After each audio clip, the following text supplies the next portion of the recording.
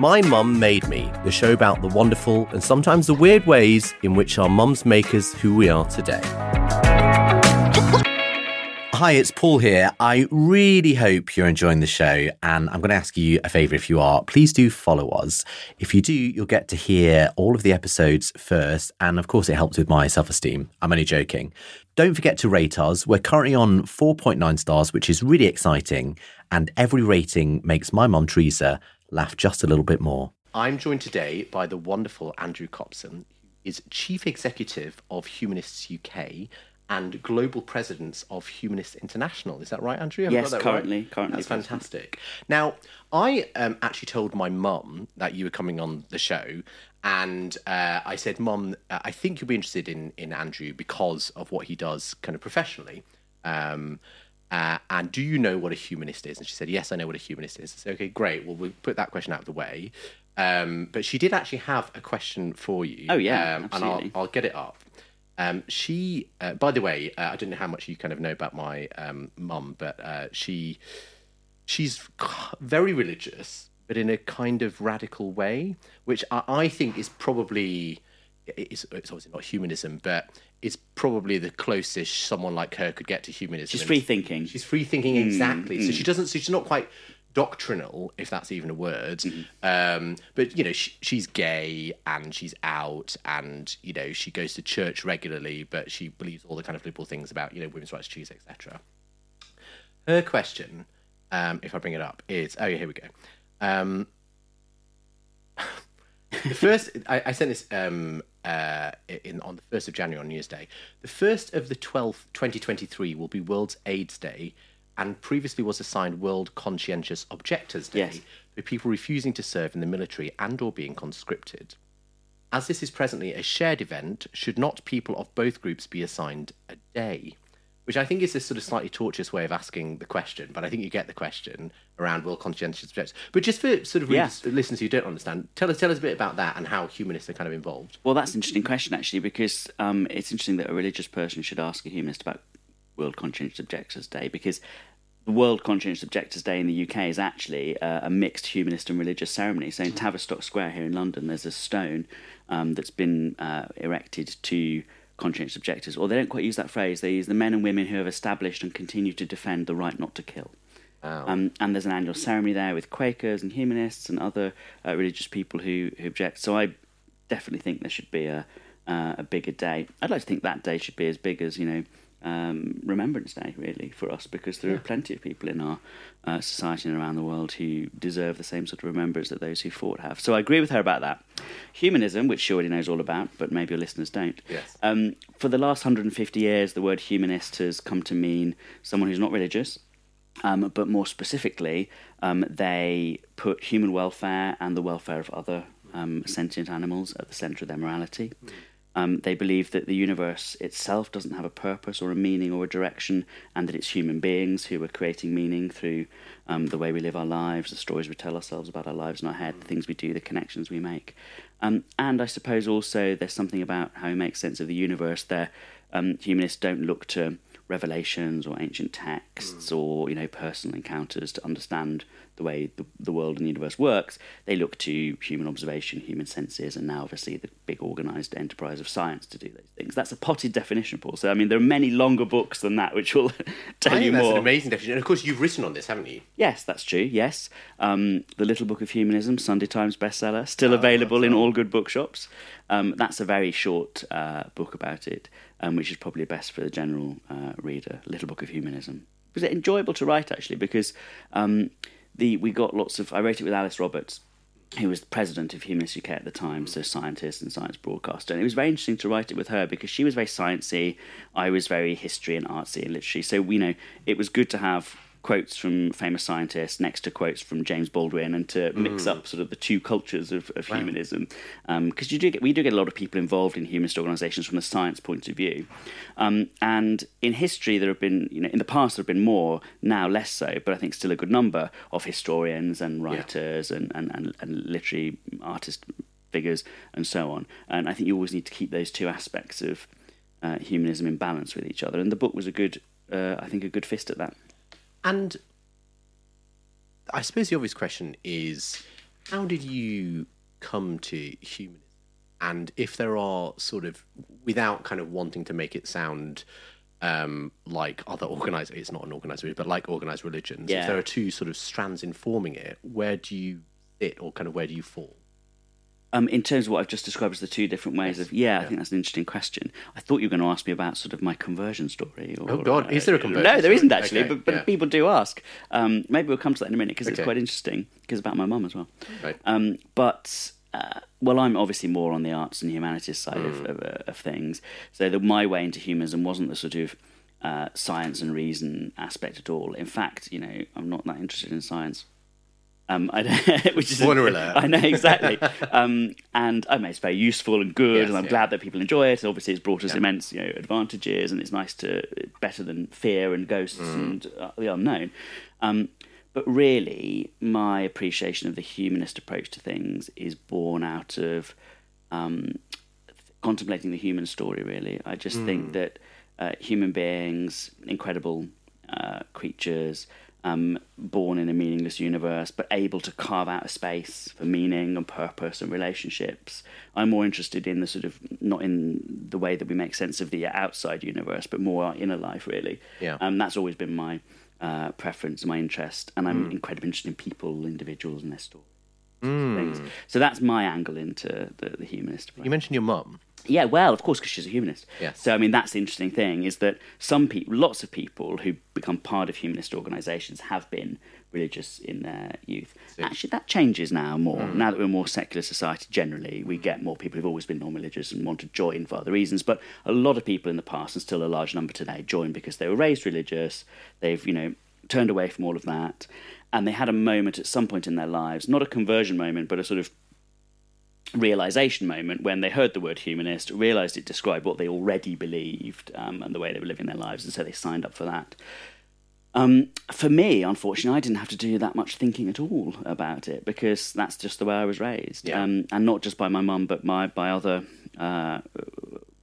generations in my family, or the women in my family, who also had that same view. So I sometimes feel a bit uncomfortable. I think, did I fail to think for myself? Did I fail to challenge what was... There's a sort of good legacy of humanism in your family. Definitely, yeah, that's right. And not always conscious... self-described humanism, really. I mean, it was for my mum, because she knew the word, she'd heard the word. But the previous generations of my family, who also felt the same way, they just knew they weren't religious. And they weren't part of an educated sort of middle-class secularism. They were part of a religion-rejecting working-class secularism. So sort of like, what are priests for? They just take the working man's money at the end of the week. We don't want any of that. It's nothing for us. And they were unchurched, as the old-fashioned expression used to be. What a horrible phrase. So it was partly out of... This may sound like I'm oversimplifying it, but part of what informed your, I guess, grandmother and great-grandmother's humanism was a little bit of sort of necessity and self-survival, in the sense of you didn't want to get exploited by the church and the sort of men in it. They didn't want to be exploited by the church. They didn't want to be exploited by men. They didn't have that much to do with men, actually, my grandmother and great-grandmothers. And in fact, they had the sort of lives that would have been very harshly judged by both churchmen and Christianity.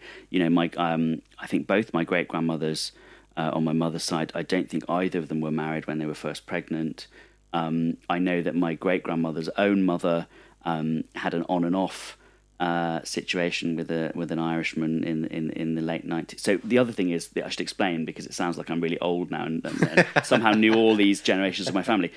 They all had children in their mid or late teens. Okay. So they were 16, 17, 18, 19 when they had their children. So actually, when I grew up, I did know lots of generations of my family, because they were all so young when they had their short children. Generations, exactly, really short generations. So in fact, I think both of my mothers, both the great grandmothers that were my mother's grandmothers, if you see what I mean, were alive when I was at university. When I was an undergraduate, still then, massively. So that happens to be why I know them. So they had the sort of lives. So I say my great-grandmother's mother had this sort of on-off Irish guy who, in some censuses, we looked at the census once for fun to sort of see in like 1901, 1911. Sometimes he's the lodger, sometimes he's the husband. Then 10 years later, he's the lodger again. No. Sometimes he's not there at all. Oh my, okay. It's really funny. Wow. And so, they were the sort of lives that they had.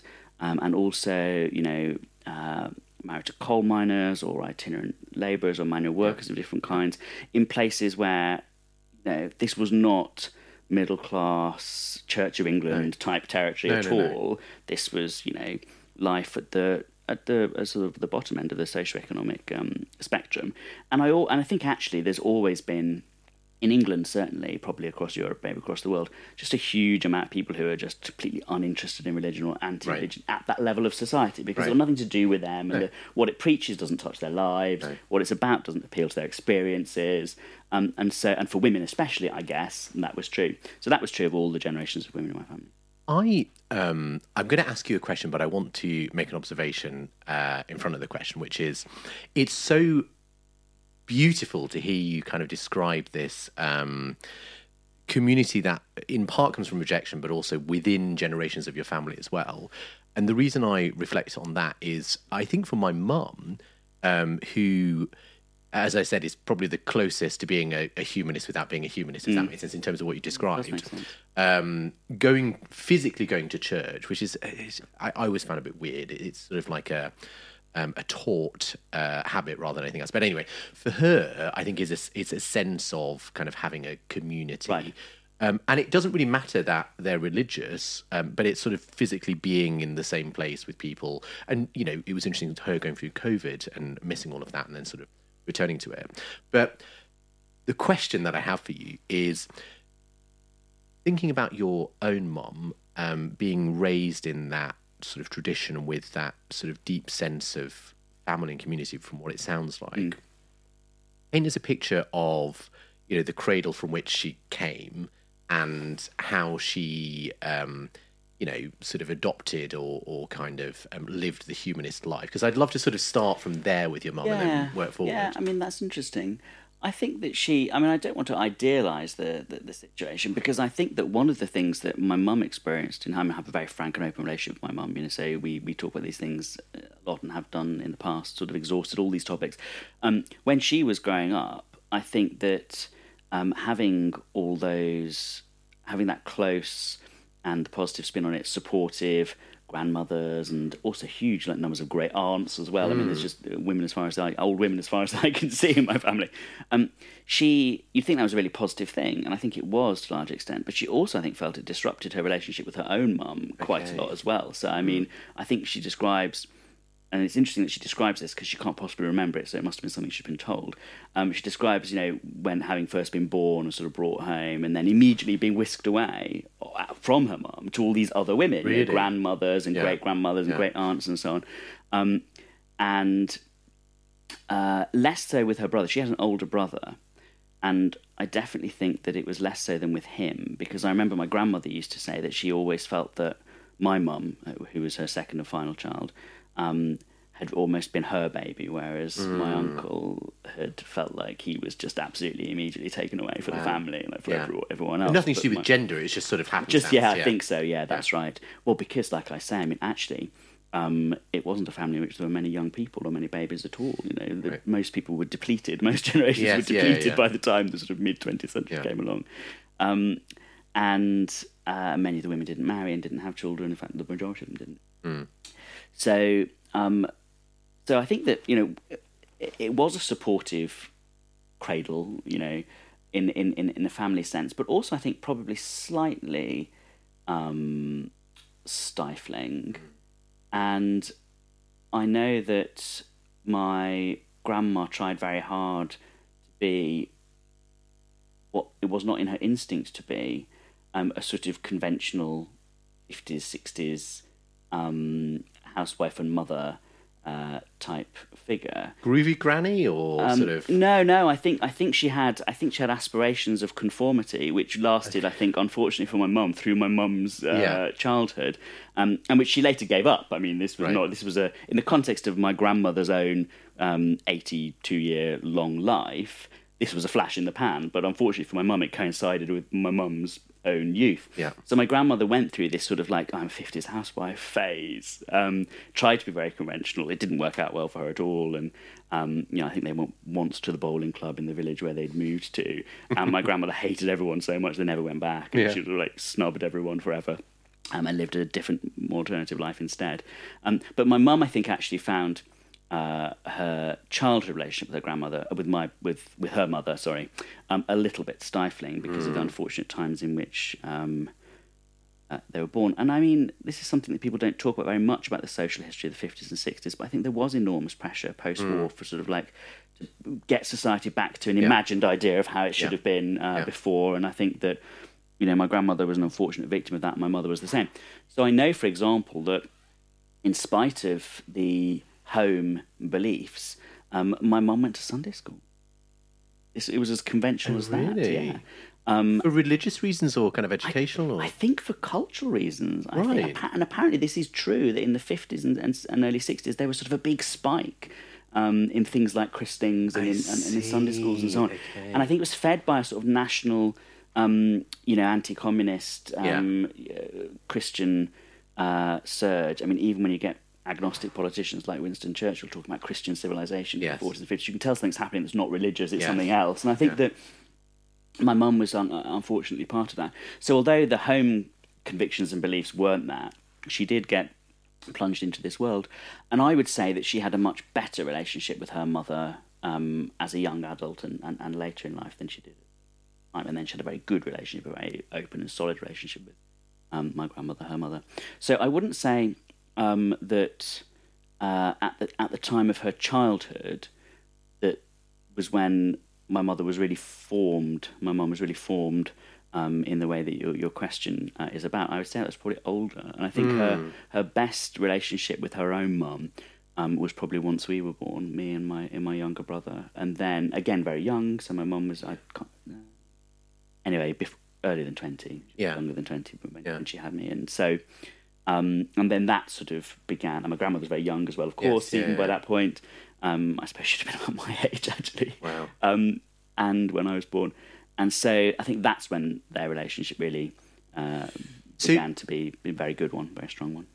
Tell us your mum's name, paint us a mental picture, and then let's pick up from where you've described. So you're born. What was she doing in her life? Like how and why did the relationship change? My mum's name is Julia, and her parents' name was Cunningham. And then when she married my dad, which was a brief marriage, her name was Copson, which obviously is my name, and she never changed her name back, even though she was only married to him for what. Really? So I don't know why that was that she never changed it back. That's something I should have asked her. Maybe that'll come later. But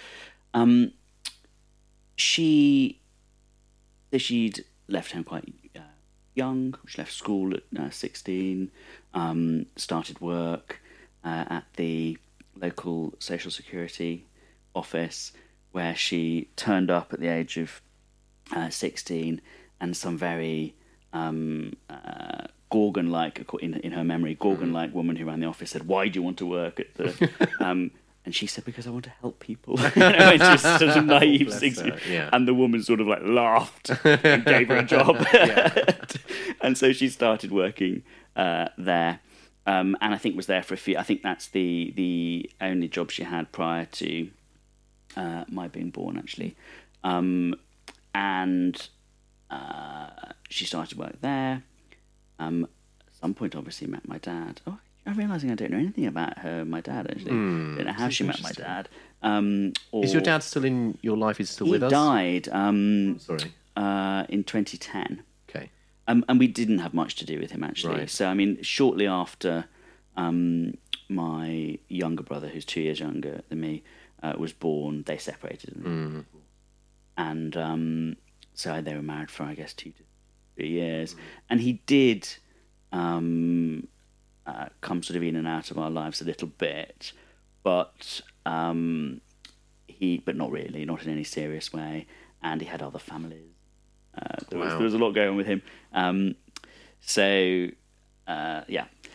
Men have not figured in my upbringing family very much, actually, I must say. And historically as well, throughout the generations. Yeah, that's true. That's true, actually.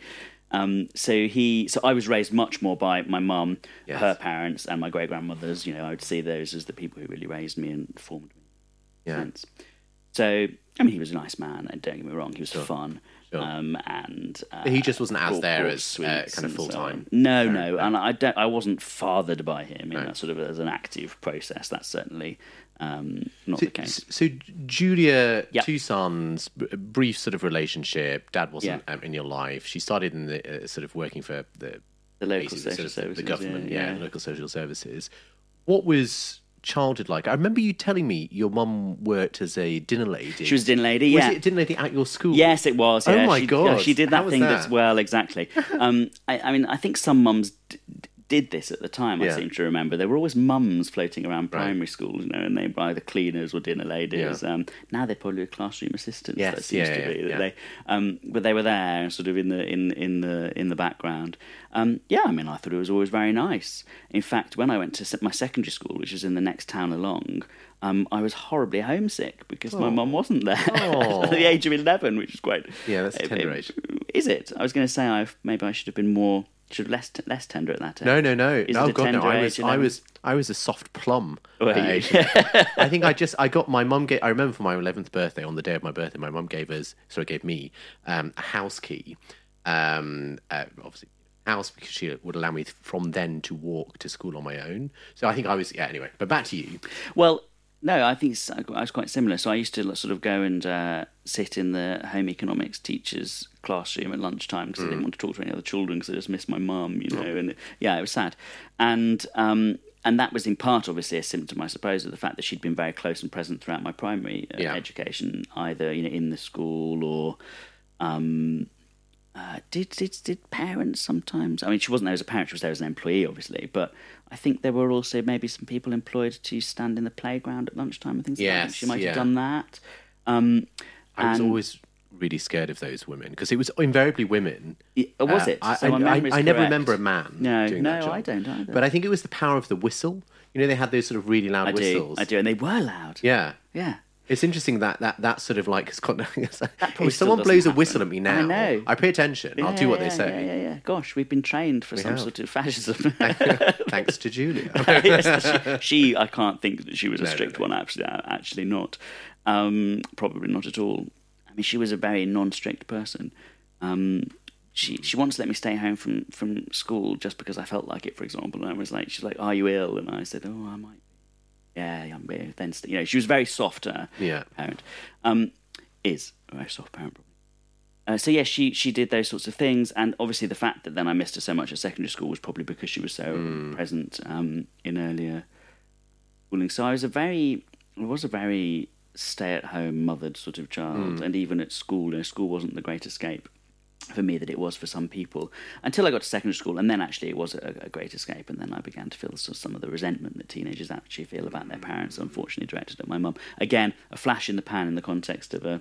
And when you say resentment, was it anything more than, I guess, what you'd expect from a 13, 14-year-old boy? No, I don't think so. Okay. I don't think it was extreme in any way. I mean, I did...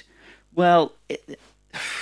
one unpleasant truth might be that it was slightly tainted by academic tensions on my part. I mean, so I was whisked off out of this very, very working class sort of, leave school at 16, if not earlier, sort of environment.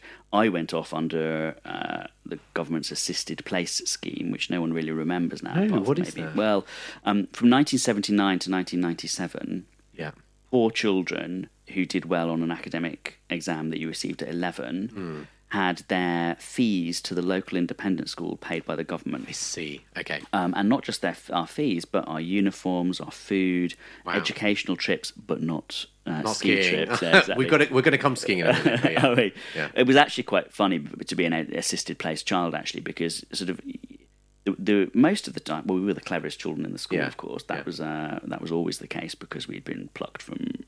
We were ready for education, we were thirsty for education, we were desperate for education. So we were always, and that's true actually of the reports that have been done of the whole scheme sort of retrospectively by think tanks like the Sutton Trust. They've shown that assisted place pupils hugely outperformed the sort of middle class children who were there because they'd been tutored into it or whatever. But also there's I guess a kind of psychological benchmark of, I'm not sort of reflecting on your family, but certainly mine, a psychological benchmark of what happens if you don't succeed at education, if that makes sense. Yeah, that's right. What the sort of circumstances that kind of my parents, and I suspect your mom, grew up in and raised me and probably you in initially, act as that sort of like, okay, well, there's that, and I don't necessarily want to sort of like live like that for the entirety of my life, so I'll work hard, right? Yes, and one for the children obviously as well. I mean, I think that's the other thing, is that you feel that there was a strong vibe, looking back on it, of sort of like, our children are going to do better. My children are going to do better than this, and that's a great point. I think that was very present, and I think so. Coming back to my guilty confession, which this was about, part of my teenage resentment was probably directed, although I do not feel this in any way now, and I probably wouldn't have felt it in the words I'm about to use, even then necessarily. Perhaps looking at other families in the school, right, seeing houses full of books, very different ways of living. At the same time as I thought they were all incredibly pompous and stuck up, and all the other things I thought about those people, by and large, not universally, and thinking, well, maybe judging a little bit the home background, negatively judging the home background that I'd come from, by contrast with that, being at a school, after all, that praised middle-class values of the sort that I was seeing. So I think some of my teenage resentment might have been fueled by that, but probably a large part of it was just the normal hormones racing around your body, and also, obviously, gay young people feel this more strongly as well, this sort of instinct, especially in the 80s and 90s, not so much now, hopefully, when their families are more aware of when it's easier for them to be themselves. But, this strong feeling of sort of like, I've got to get out of this, there's another place, there's somewhere I need to be, and it's not here. There's a sense of sort of needing to take control of your own destiny, because if you don't, you're kind of subsumed into whatever normality kind of looks like. And I felt that, and I think probably that came out against my mum at the time, because she was my parent, no one else. But it wasn't about her in retrospect. That's what I can say. It wasn't about her. It was nothing she'd done. It was my situation that fostered those feelings. And actually, from the educational point of view, my going off to that school, which was a great school, by the way, and it was a great opportunity, and I made the most of it, and I enjoyed it in lots of ways. Actually, prompted her to get back into education too. So she signed up for a government scheme, which was called the 2+2 scheme, where you did 2 years at your local technical college. I think this was paid for the government as well. I mean, in those days when everything was paid by the government, which was brilliant. Then the 2+2 scheme sent you for the next 2 years part-time to your local university. So she went to the University of Warwick and got a BA. Wow. So I was not the first in my family to go to university, because she did it before, 3 years before I did, actually, as a mature student. You and I share that, in that my mum, I think when I was about 13 or 14, actually probably a bit younger than that, she left school with, I think she left school age 15, went straight into work, didn't have any qualifications. And so when I was around that age, she kind of went back to school initially, did her